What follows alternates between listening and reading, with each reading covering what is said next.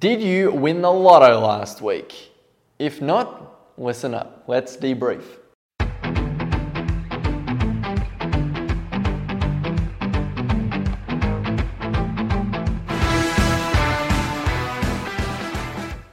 Hey everybody, Jacob Carlisle here with another episode of the weekly debrief number 72, where I get to share with you my thoughts, reflections, and insights on the week that was in business, life, and entrepreneurship.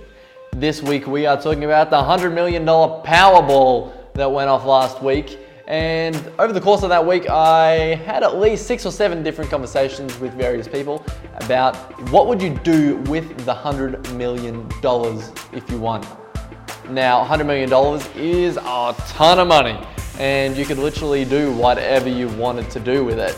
So what it allowed people to do that I was speaking to is open their mind to greater possibilities. And the people that I spoke to, they're like, oh, well, I'd buy a new car, I would go on trips, I would do whatever I wanted to do, essentially. And that got me thinking, is the only thing that's stopping you from doing what you want to do the fact that you didn't win the lotto, or that you don't have cash money to go out and make it happen? And it sort of got me really good, because it's a block that we put on ourselves that we can't do lavish and exciting and audacious things because we don't have the funds behind us. And I'll say this one thing, you can always get more money. You can't get more time, you can't get more life.